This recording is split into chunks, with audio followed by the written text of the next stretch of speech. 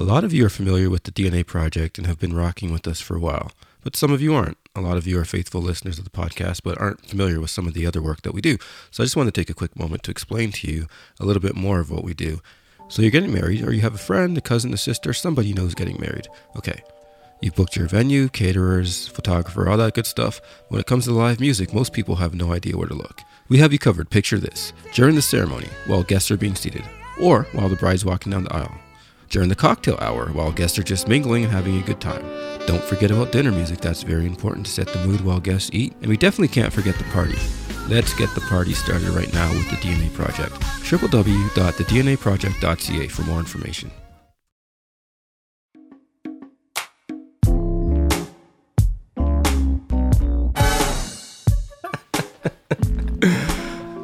Hello. My name is Anthony, and this is the DNA Airwaves. I'm here with Dariki. How you doing, sir? I'm good, sir. How are you? I'm doing good, man. And we have a special guest. Well, I guess I say that every time. They're all special guests, but extra special every now and then. Dwayne Morgan is somebody that I've had the pleasure to work with multiple times. He's bared with me. He's put up with my nonsense on stage, my missing cues, and here he is today, man. Dwayne, how you doing? Very good, very good. Happy to be here. How are you? Good, man. Yeah, it's cool. I tried to jump the gun with my pre-intro and called you the wordsmith, and I had this whole long list of things I was gonna kind of spit out, but I just don't have it like you, man. I've always been fascinated by your ability to get on stage and literally just use your words, like your speaking voice words, which is like, it's mind-blowing.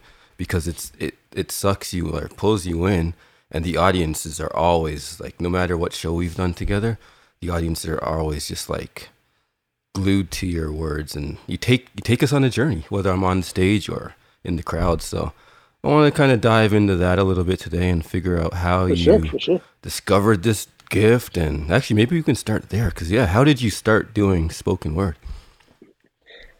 So, I mean, it's an interesting story because when I was in high school, I was producing a talent show for Black History Month. And at the time, I had a lot of friends who had talent, who, are rappers, singers, dancers and stuff.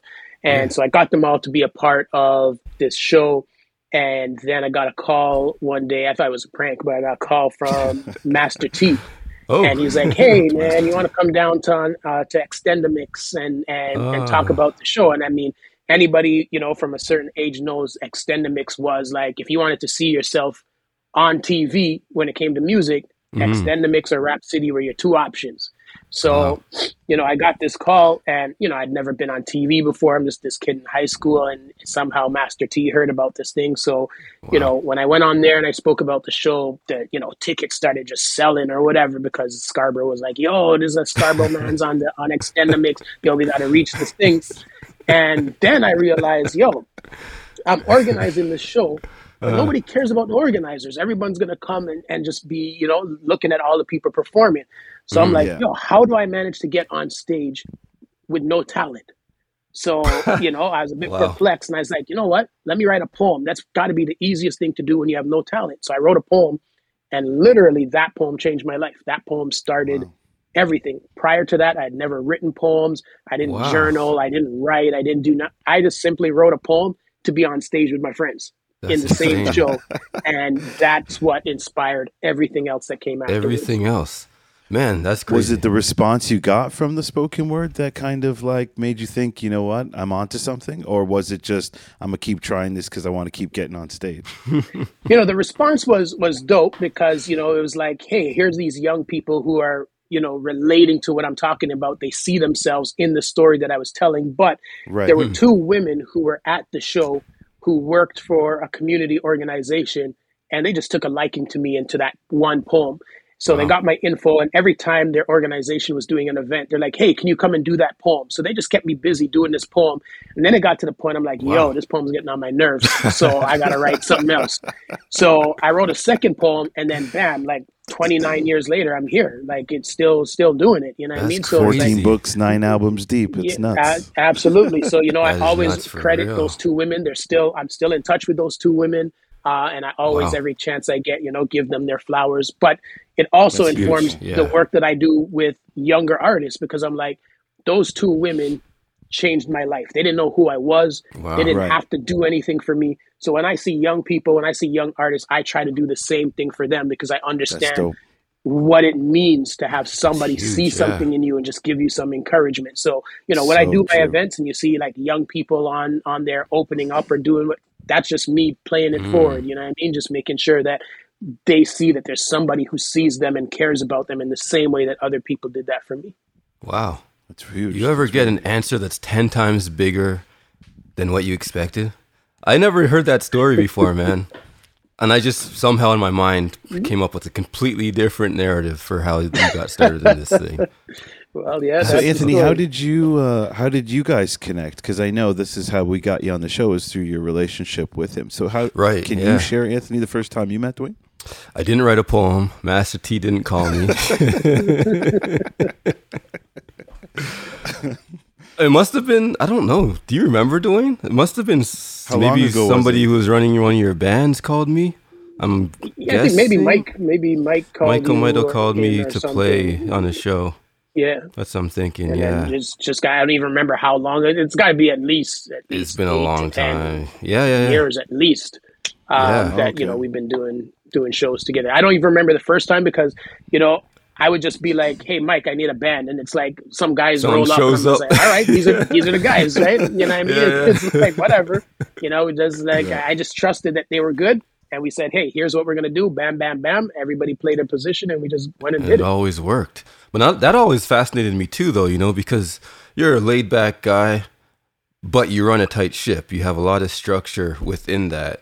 And it was like you just explained it. Like you have Mike in this example, you trusted, call the guys show up, and you just somehow trust that everything's going to work out. And it always does. So, I mean, your system seems to be working magically. You're hands off, but very hands on at the same time. Is that your approach to business overall? Or just curious. Yeah, you know what? It's like I like to work with people who are good at what they do and who love what they do. Fair. Like I Yeah. don't have, I'm so busy doing stuff that I don't have time to micromanage whatever. Like, so if I can be like, Mike, here's the songs I want the guys to learn, because I got to learn the poems too, right? So I'm busy learning Right. stuff. I'm just like, yo, I want to show up and they have their stuff together. Like, I don't want to show up and be like, oh man, we're just wasting time. Everybody's trying to figure out. I mean, obviously there are going to be little, things that we have to figure out and changes and blah, blah, blah. But, Right. I always love when I see that somebody is professional, when I see that somebody cares and loves what they do, I'm attracted to working with them, because it's like, Makes that's going to sense, bring yeah. the best out of me. And if I don't have to worry Right. about you, it allows me to put more focus on what I'm trying to do. And I Makes love, sense, yeah. Sense. I love being on stage, because when I'm on stage, I'm trying to remember all the lyrics to these poems, right? Because That's a whole sometimes, nother thing. we've done shows and it's like every poem I'm doing is brand new. Like I'm preparing when I do the erotica show, which you played We have to talk about that. with Yep. me on, every poem I do at that show is being premiered that night. So I've learned 2 hours of new material. So when you can be on stage and you're performing this new material and you don't have to worry about what's happening behind you, it really allows you to put more into what you're giving to the audience, because you just know, hey, these guys got me, and it's just one less thing to worry about. That's Oh, insane. that makes sense. So I'm going to jump back to the first story. So that first poem, did you memorize that poem, or were you reading it the first time you performed it? Yeah, no, it was memorized. Memorized, got up on stage, did that. And, a lot of people don't know the music director, Director X.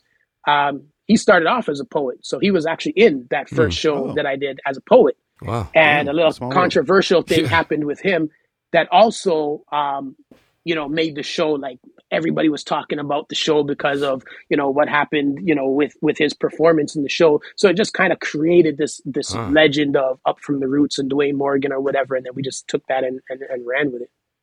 That's crazy, man. Can you share what happened, or is it kind of? Well, he did, he was doing a poem and he was given a disclaimer at first. And he's like, okay, there's some words at the beginning of the poem that some people might have issue with, but I'm using them for a reason. And you got to Right. wait till the end to see how it all plays out. Right. So he starts going into the poem and everybody's like, all right, let's see where this is going.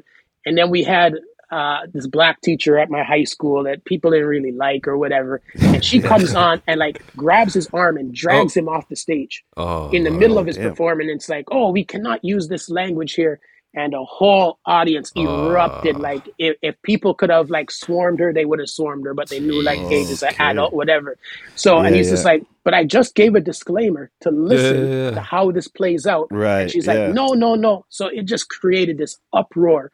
And then, so it was just one of those things that everybody was talking, yo, at that show I went to, blah, blah, blah. So it just made, because so many people were talking about the show, it's now people were hyped for when's the next one and whatever. Yeah. And that's really, you know, I just used all of that to build into the next show and to just create this whole Up From the Roots movement that I was starting at that time. That's brilliant. And that's probably what led him away from poetry towards directing. It's too dangerous, man. You getting grabbed, getting hauled off. It was stage. at that moment he realized poetry wasn't for him. I always wondered with spoken word specifically, I find that like you're not too far away from becoming but like I find hip hop and spoken word can kind of almost be synonymous. And have you ever had the itch to write a rap, like a formal rap? I mean, I have a few like songs that are definitely way more in the rap world than the spoken word world. Like they have a hook and stuff like that, but it's not something that I delve into that much because stay in your lane, you know, stay with what you're best at, because it's like, you run the risk of just sounding like a whack rapper, you know what I mean? And it's just like, that's not really what I'm trying to do. So, you know, when people know, okay, this is a spoken word artist, but now every now and then he just does a little dabble in a thing, then it's okay. You know what I mean? It's not I'm trying to do that, but it's like, oh, that one kind of has a different flow to it, and that's okay. People will accept that, you know what I mean? So, I just stay within my core competency. I stay with what I'm good at. There's so many other people doing other things. So you know what? I'm just very clear on what my lane is, and I stay in there and I just ride it as far as it'll take me. There's a lot of lessons in that. What about writing a reggae? You ever do a reggae? I mean, not so much. Like, I mean, again, I've done poems and you know, had the band play, you know, reggae, the groove, reggae music, and then I just deliver the poem over that. But you know, I haven't written like something that was dance hall or lovers rock or whatever. But at the same time, the work that I write is so flexible that, you know, a lot of times the band can just play whatever, and I'll be like, okay, here's how I'm going to change the delivery so that I can go with the beat that the band is playing. So a lot of times, you know, when I'm on stage, especially with the band, there's just so much stuff happening in my head because I'm listening to the band, the changes, the different things, and trying to figure out, hey, how do I have to alter this next line that I'm going to say to match what, you know, what the bass line is or whatever, right? So it's not even just about remembering the words, but it's also being so present that I'm hearing everything that everybody's doing so that I can articulate things in a way where my voice is just another instrument in, you know, the cohesive, you know, piece that we happen to be playing. And connecting with the audience at the same time is nuts. Yeah, exactly. So you kind of breezed over that memory part, but for guys like me, and I'm sure a lot of other people listening, that's a huge deal because you said 2 hours. You said you have 2 hours of material that could sometimes be brand new or majority brand new. Mm-hmm. I don't know if you need to write a memory book or if you have some tricks. Like, how did you discover? Do you have any tricks? That's a good question. There's got to be something, because that's a lot. Like, I can't remember, like, 2 paragraphs. You know what? It's can you, Driki? Hey, hold on. No, I'm just joking. Like, no, I can't. No, I'm joking. I'm joking. So repetition is the big piece. Like, just first trying to get it into my head, and then, you know, like I start weeks out. Like if I know, again, because the erotica show, it's all new material, probably like 6 weeks out, I start learning the stuff. And as I learn one every day, I'm just going over it. And then as I learn the second one, I just add that. Now I'm going over those 2, you know, and then I add the third one and blah, blah, blah, keep going. And then the other thing is that most of the stuff that I write, there's a story in it. So if I remember the story, to remember kind of where the lyrics are supposed to go because I know what the trajectory of the story is. Right. So kind of knowing the story, it's like, even if I kind of forget the words, I could even make something up maybe that kind of still gets me to where I'm trying to get to until I catch myself Gotcha. back again, right? So it's Nice. also That's a big being one, really yeah. familiar with what is the story here that I'm telling, so that I kind of can keep myself on track because I know the story. No, that's a huge one. That makes actually. perfect sense, and that's actually a really intelligent way of going about it. So if you fumble, no one will really even know you fumbled, as long as you continue on the arc track. of the story. That's Yeah. beautiful. You've mentioned this erotica show a couple times, and it's piqued my interest. Can you explain a little bit? I might have to what take that this one. Oh, okay. Well, can someone explain to me what the erotica? I'm going to show ask is? the same question, but it's going to come out a little differently than that. Okay. I stuttered too. I was like, there's going to be a lot of people listening to this. Here it goes, man. Dwayne, can you talk to us about sex appeal? Because when you think about this erotica show, if you've been there, I'm not trying to say anything about you as a man. You are you. Okay. But there's a massive amount of alleged sex appeal in the room when you do this show. And this show is a show for couples and married people, so don't stop hiring me, churches. I endorse the work, but it's very specific to the people who are allowed to be doing these things. But it's a crazy show, so you got to tell us about the sex appeal show, man. Yeah, I'm curious. Yeah, so the show's called Members Only, and I wanted to create an adult, sexy kind of show, because there's so many things that happen in our world that are tied to sex and sexuality that no one speaks about. And it's like, until you can normalize this, we're always going to have things happening. There's always going to be, abuse and stuff that no one ever wants to speak about because we're so afraid to talk about sex. Yet everybody's out here trying to do it and trying to get it and trying to find it. And it's like, this doesn't make any kind of sense, right? So I wanted to create an environment that just celebrated having fun with this, right? So all of the poems that I write are of a sexual nature, and every year I write a whole new show, right? It's like 12 poems that I write specifically for the show. And everybody knows that when they come, they're going to hear 12 poems they've never heard before. And the band is going to be backing me up with these poems. We also create a rule that says, I do a lot of things to get people involved. So we have contests, we give away prizes, and we get people out of their seats to do all sorts of little fun things or whatever. And it's, again, just to try to get people out of their comfort zone and to have fun. But we also have the rule that says you're not allowed to videotape anything. You're not allowed to use your phone. You're not allowed to post any. You can post me, but you cannot post anybody else who comes up on the stage. And people abide by this rule. And because we have the rule, people feel more comfortable to let their guard down and just be a part of the event. And by far, it is the most fun I have on stage out of all of the shows that I do. And for most people who have been there, it's the most fun they've ever had at a poetry show, because it's just fun from start to finish. It's fun. And we bring in dancers, burlesque, like all sorts of different things are fused into the show to just really give people a great experience, that celebrates sexuality and sensuality without going over into, perversion or anything like that. It's still done with the utmost amount of class and respect. I'm going to have to check this out. And papaya. I think there's some papaya at the show too. Some years there's been all sorts fruits and stuff that get involved. So we don't want to give away too much, but it's an interactive we'll experience for people. You never know what you're gonna get. Oh man! So here's a funny story. I'm not gonna say any names, but if you're listening, haha. There's a drummer who was called into this show. He was pretty young at the time, so maybe I'll chalk it up to that. A little naive, maybe. He didn't know what to expect from the show, as many of us didn't the first time.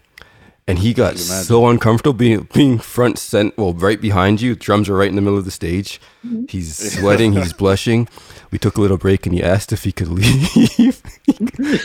He could not handle the level of realness that is in the room. Yeah.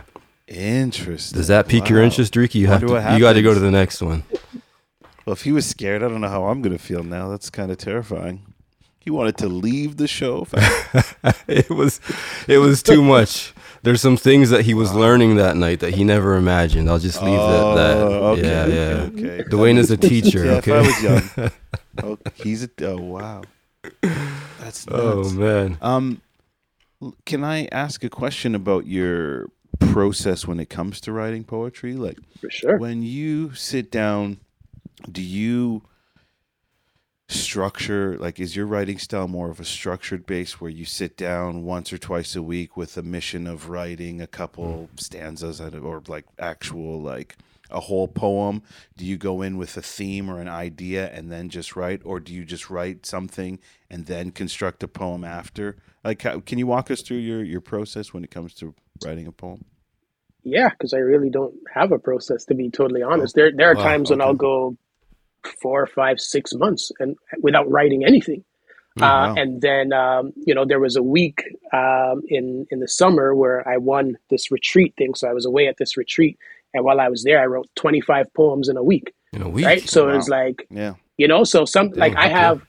I write so much that I have so much stuff on my computer that I could not write again, deliver a new poem every week at least for like 4 more years. Right. Like there's that much stuff that's just in storage Ready to go. pretty Yeah. much. Right. That Right. if I put it out, people would be like, oh, he must have just wrote that, and it's been sitting there for forever. So when the inspiration is there, stuff just kind of like flows out of me. And when Yeah. it's not there, I'm just so busy doing other things that it's like, yeah, whatever.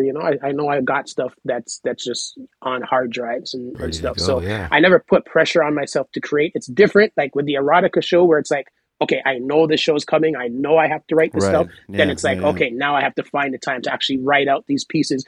And for that show, you have to write them in a way that they kind of lead into each other. Like it has to Exactly. make sense. There has to be an Structure. arc to the show and how the journey that you want to take people on. So that's a very specific, but outside of that, it's just whenever the inspiration comes.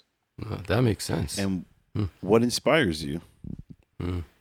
I mean, I'm inspired just by being alive, man. Like, For so, sure. Big, yeah. a lot of times people have this idea that, oh, when you're doing poetry, you just gotta talk about, the Black community and the struggle and the this and that. And I'm like, no, Right. I talk about being alive, man. I talk about sex, love, religion, politics, sports, whatever, because these are all things that are part of my life. These are all things that people go through and experience. And I think Absolutely. part of the longevity of my career, I mean, from high school, I haven't had a job, right? So this is Yeah. this is 29 years that I've been writing poems as a job.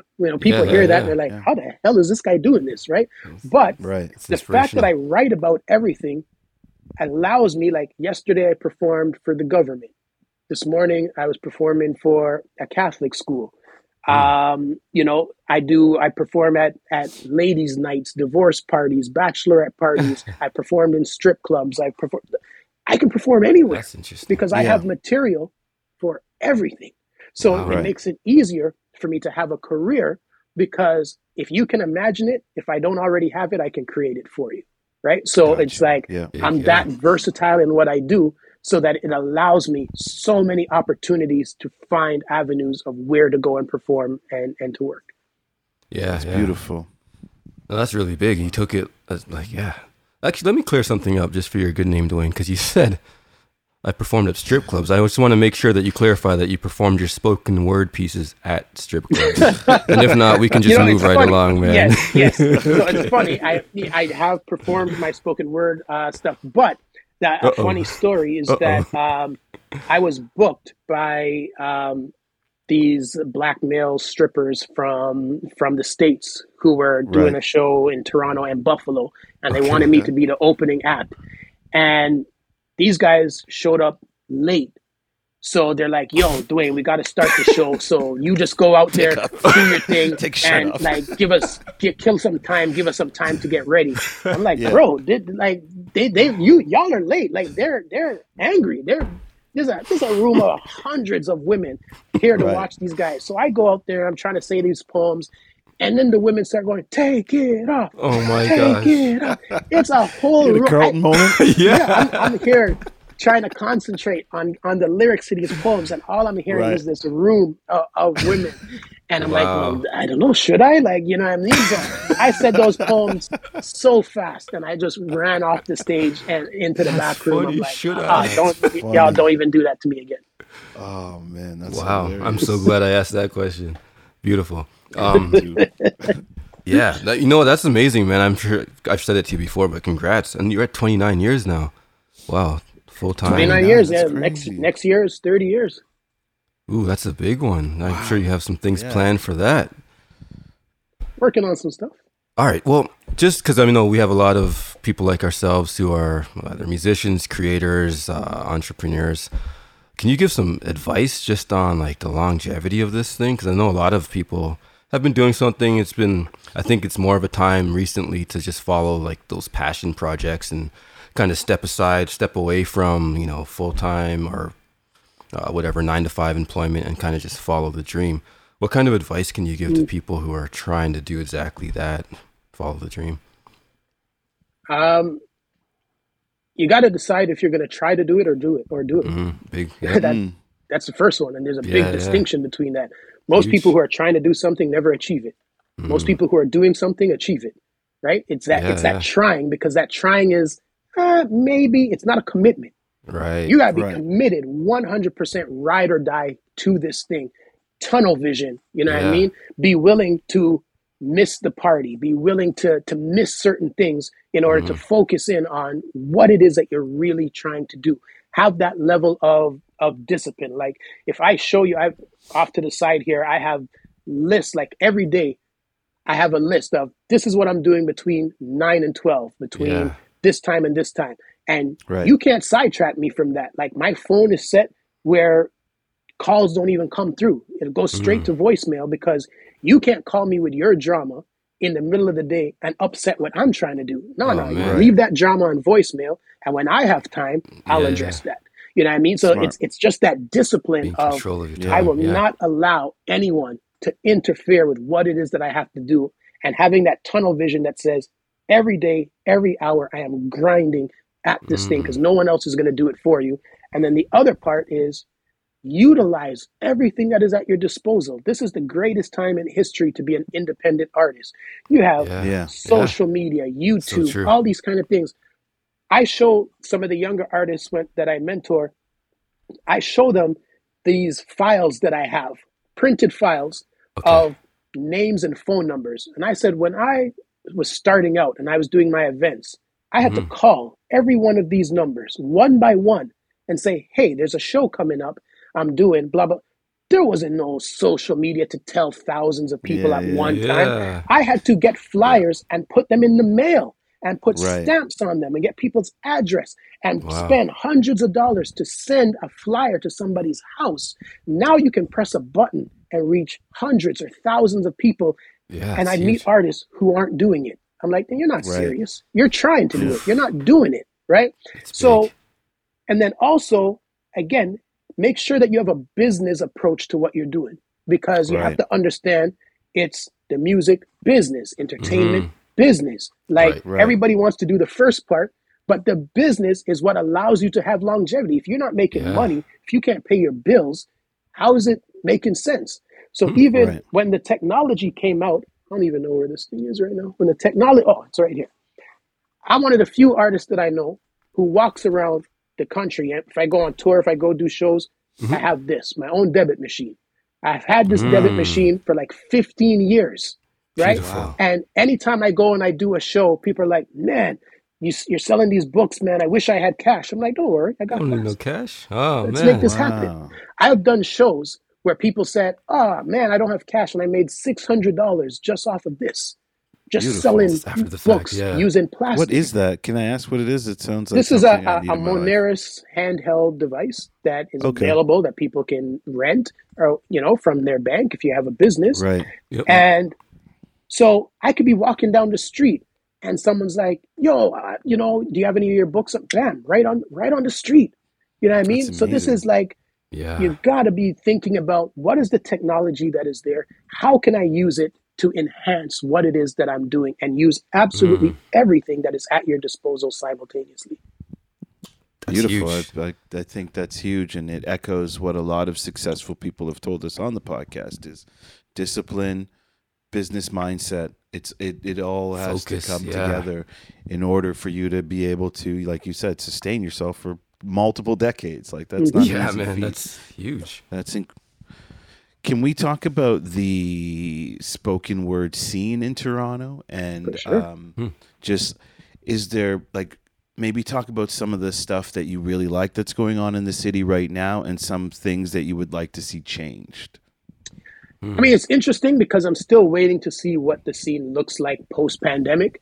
Okay. You know, it's slowly you're starting to see certain things pop up. Can we So talk that, about the scene before the pandemic? Sorry to cut you yeah, off. for sure. So the scene before the pandemic, I was kind of separating myself from a bit because there was just a lot of like, you know, wishy-washy stuff, and spoken word was starting to become cool. And the minute something becomes cool, just some of the wrong people get involved with it because it's, oh, this cool thing to do. Yeah, And so it's trendy. like, you know, there's a certain energy that as Black people we put into it. And it was like audiences, especially, you know, like white audience would be like, man, I want that just without the Black.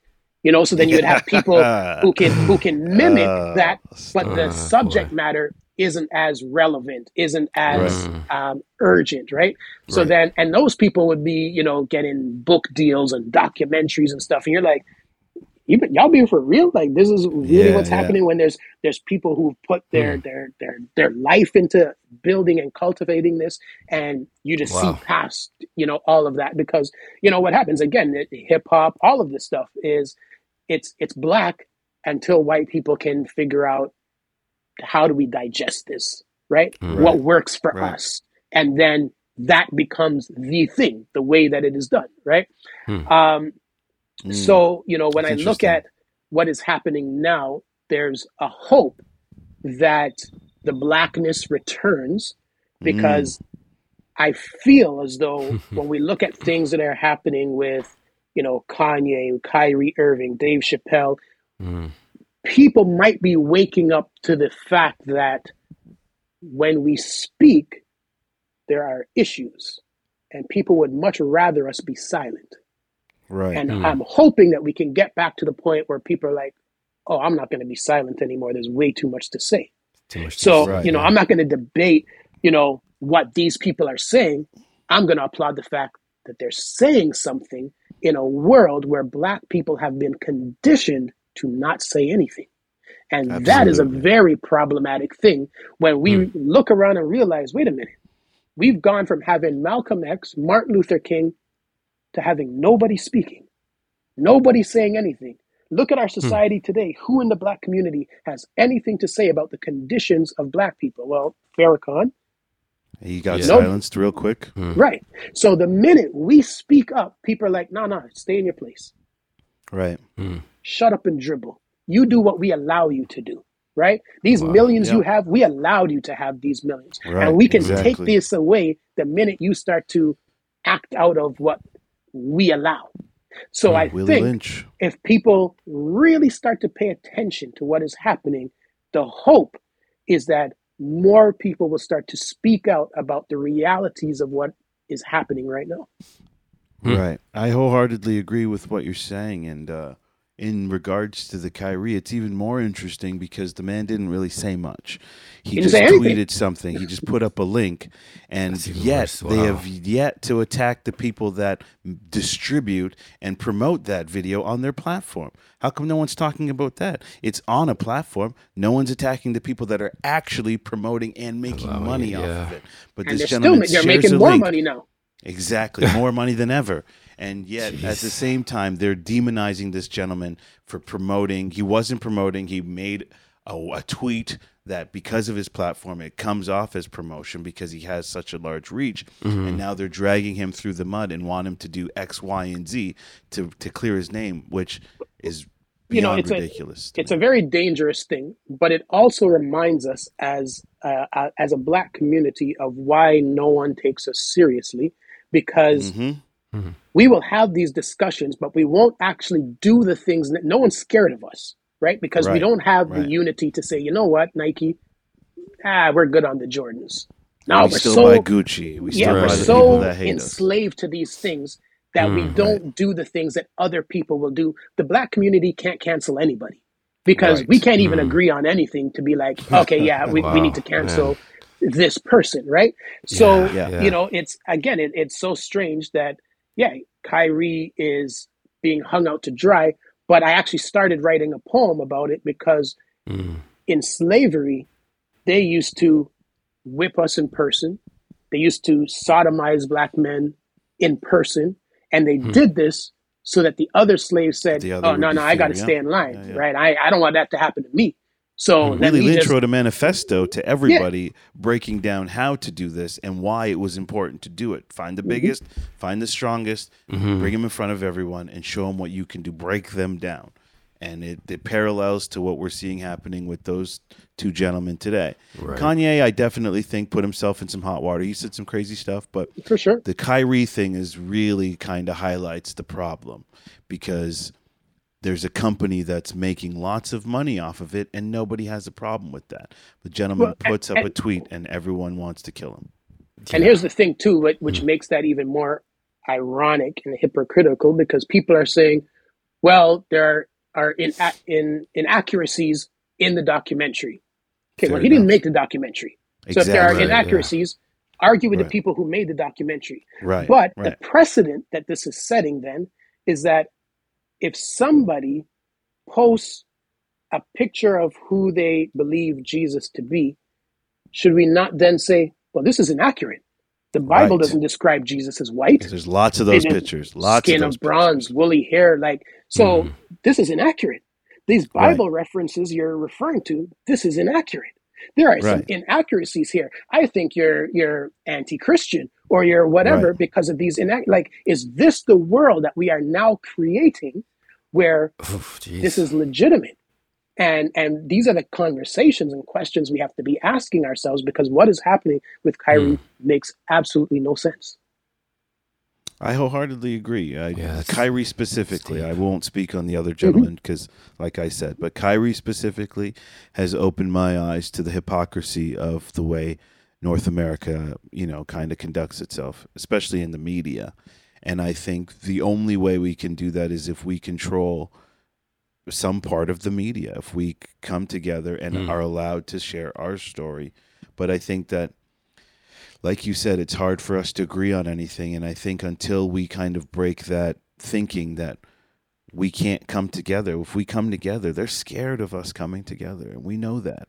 And as long as we continue to have this divisive attitude, and we continue to not punish the people that we believe are not for us. Like when Gucci does something that, they promoting blackface and have these weird art, and we still go and buy that 2 months later. Stuff, yeah. There's Fendi had some weird stuff that they were putting up that was really, the monkey in the room thing with H&M. H&M had this shirt on a black kid that said the something monkey in the gym. And it's like, no other group would tolerate that. And yet a couple months later, we forget about it and we're buying all the shirts at H&M. Yep. And I think it's a tragedy, and I don't know how to fix it. Yeah, I was going to say, what's the solution? But try to come together and really try to let our money and our voice be heard. And we can do that through our buying power. We have buying power. We just, for some reason, are yet to really utilize it. And every other group has. And we don't keep it in our circle, and we should expect and demand more from our community. And I think that's where it starts. Let's not yell at them. Ourselves, don't yell at them. They don't know better. We got to yell at ourselves and get ourselves in order and kind of really understand and unify. Here's the thing to jump on that, because, as much as we talk about other communities, we got to clean up home first. Our home, right? Exactly. Like we can't be expected. We can't be wilding out and expecting other people to do things for us. So I say this all the time. Like I see all of this stuff, like when there's a shooting in the community and a young person dies, I see all this stuff about the violence or whatever. And I'm like, this is the most hypocritical thing ever. Because come Friday and Saturday, most of these people are going to be in a club dancing to music about killing people. Promoting when killing is your entertainment. Right. You can't say you have respect for life. Yeah. We go out and party to killing, to prostitution, to all of these things. This is fun, right? We don't even realize that this music isn't even being made for us. It's being made by us, but it's not for us. There is young white kids who are the biggest purchasers of hip hop music. And you say, Well, why don't they change up the lyrics and say stuff more positive? Because white kids hear positive stuff at home. Why would they But they turn do. to? No, They that's what just I'm don't saying. They promote hear it. Yeah. Like, but when we look at the mass thing, what the audience of hip hop wants is to be able to come into Black culture, experience a fantasy, and then turn it off whenever they want. It's like going to the movies, right? Right. But for us, there are many people who live those realities that are Exactly. being promoted. And no one cares about the fact that those kids are hearing these things, and it's almost like a manifesto. Oh, I need to go and wild out and do this stuff. They don't have the luxury of turning this off and saying, oh, that was entertaining, right? yeah. So as a community, I ask people all the time when I do speaking engagements, when you're driving home and you hear a song about killing people, how many times have you called a radio station and asked them, why are you promoting murder on the radio? And usually not a single person puts their hand up because Black death is normal. It's normalized. Yeah. Black death makes money. So when we talk about, the violence in the community, miss me with the nonsense, right? Because I know Black death fuels the economy. The police chief says, oh, I need more money. The court says, oh, I need more money. The people say, oh, we need more jails. All of this is being fueled by Black death. So until you can show me otherwise, miss me with all the nonsense of we care about these Black kids. No, we don't. We promote Black death. We promote kids dropping out of school. We promote ignorance because it fuels the economy. And until we as a community say we've had it, we're not listening to this anymore, we're not buying it, we're not co-signing it, then nothing is going to change. I wholeheartedly you're absolutely right about that. And we have to change ourselves if we want to. We have to be the change before we can expect others to change. And maybe it starts with the conversations. And I think that's exactly the. Hopefully, this can kind of continue those conversations throughout. But I think touching on the music part is a great step. There's a couple other things that we do in music that I think we should also end.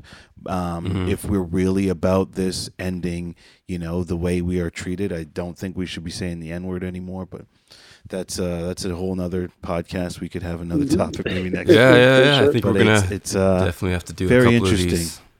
Yeah, definitely left everybody with something to think about, and hopefully really dig deep and really think hard about it. So I know you mentioned, Dwayne, some of the kids who are seeing the image that's not the real deal, that's being portrayed as like a fantasy, which is not a fantasy, it's a nightmare. But we also have the kids who are in our own communities. We grew up with some of them. We were fortunate enough to see the stuff, maybe get hit with it, maybe be confused by it, and choose the path that made sense ultimately later on. But we have friends who didn't make that right decision and embrace that lifestyle that wasn't real to them based on where we grew up. So they're impressionable. It's a massive cycle of it's dangerous, especially for the youth. Yeah, man, it's been great. I wish we're gonna have you back because there's a lot more. We talked about really one hat that you wear, and you wear a lot. You wear a lot of hats, man, all in the same under the same umbrella. But definitely gonna dive into some of that. You don't mind if we call this episode "When Brothers Speak," do you? I'm just joking. I'm not stealing that from you. Can you let us know the shows and projects that you have coming up, where people can find you and what to check out? For sure. So Saturday, November 26th, I'm doing the 23rd annual When Brothers Speak spoken word concert. And that is just a big spoken word show that I do with Black men from Toronto and the States. So we have Toronto, Calgary, Buffalo, and Las Vegas being represented. And, going back to the conversation before about, when Black men speak, they try to silence us. Like, it is so important for me to keep this show going so that there's actually a space to listen to Black men speak about their experiences. So that's at the St. Lawrence Center for the Arts in Toronto. Tickets are on sale via Ticketmaster for that.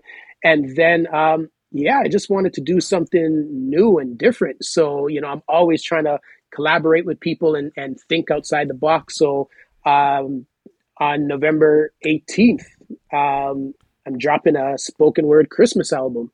And that's like a totally different, people don't even think about spoken word and Christmas or whatever. But, it's just changing the vibe. So Joel Joseph, who's done a lot of production work with me in the past, hit me up and he's like, hey, do you want to just try and do this project? And I was like, hey, I'm down because I just love collaborating.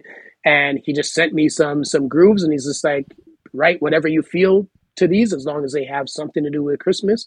And Nice. I wrote seven poems for it, and so it's like a 7-track EP, Nice. all Christmas vibes. So yeah, people can definitely, wherever you stream music, check it out. It's called Silent Night, a Dwayne Morgan Christmas. Love it, man. That's beautiful. Yeah, I will we'll throw some definitely links check up for out. that too in the show notes. Yeah, for sure. Dope stuff, man. I got one more for you. Mm-hmm. If you haven't been to a spoken word show, you might, ignorant like myself, walk in for the first time and want to give a round of applause. Although I know it's not the correct thing to do at this point. I don't know why, and I couldn't let this moment pass without asking you to educate me on why you snap, not clap. All right, so let's clear this up. It's totally okay to clap. It is totally okay for people to clap. The snaps has become this cliche kind of thing, and the snaps started in New York, where there was a popular poetry venue, and the people who lived upstairs always complained about the noise from downstairs. So they asked people to stop clapping and to snap instead, because it was more quiet than the clapping. And then this cliche just kind of caught on as something that people do at spoken word, but you could clap, you could do whatever. Okay. I appreciate that, because to be honest, I can't snap my fingers, and I always felt a little bit left out at these shows, so clap on, man. That's so Dwayne, funny. thanks, man. I know that was the origin. I didn't know either, man. We'll have you back on soon. We'll talk about some more things. But yeah, thanks so much for being with us today, man. It's been an absolute pleasure. And yeah, we'll chat soon. Thanks really for listening. Appreciate guys. it. Shout out your socials so people can, and your website, so people can kind of take a look at your journey and check out some of the great work you've done. Yeah, for sure. The website is DwayneMorgan.ca. That's DWAYNE Morgan.ca. Socials are Dwayne_Morgan, and you can find me there on Instagram, Twitter, TikTok. And definitely thank you all for inviting me to. I think it was a fruitful conversation. So thank you. Yeah, thank Definitely. you, man. Thank Pleasure you. was all ours, man. Really appreciate you taking the time to talk with us. For sure. My pleasure. Okay, guys. Till next time. See ya. Bye. I don't know why I made that. Like you're in a rush.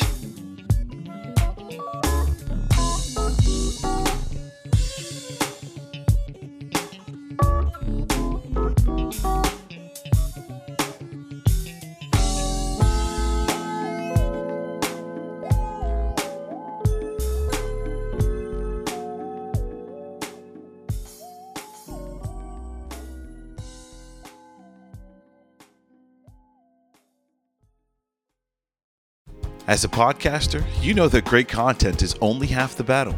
The other half is finding the right hosting platform to reach your audience. That's where Captivate comes in. With unlimited podcasts, advanced analytics, and personalized support, Captivate has everything you need to grow your audience and monetize your show. Join the thousands of successful podcasters just like us who trust Captivate for their hosting needs. Visit dnaairwaves.com/captivate today to start your free trial.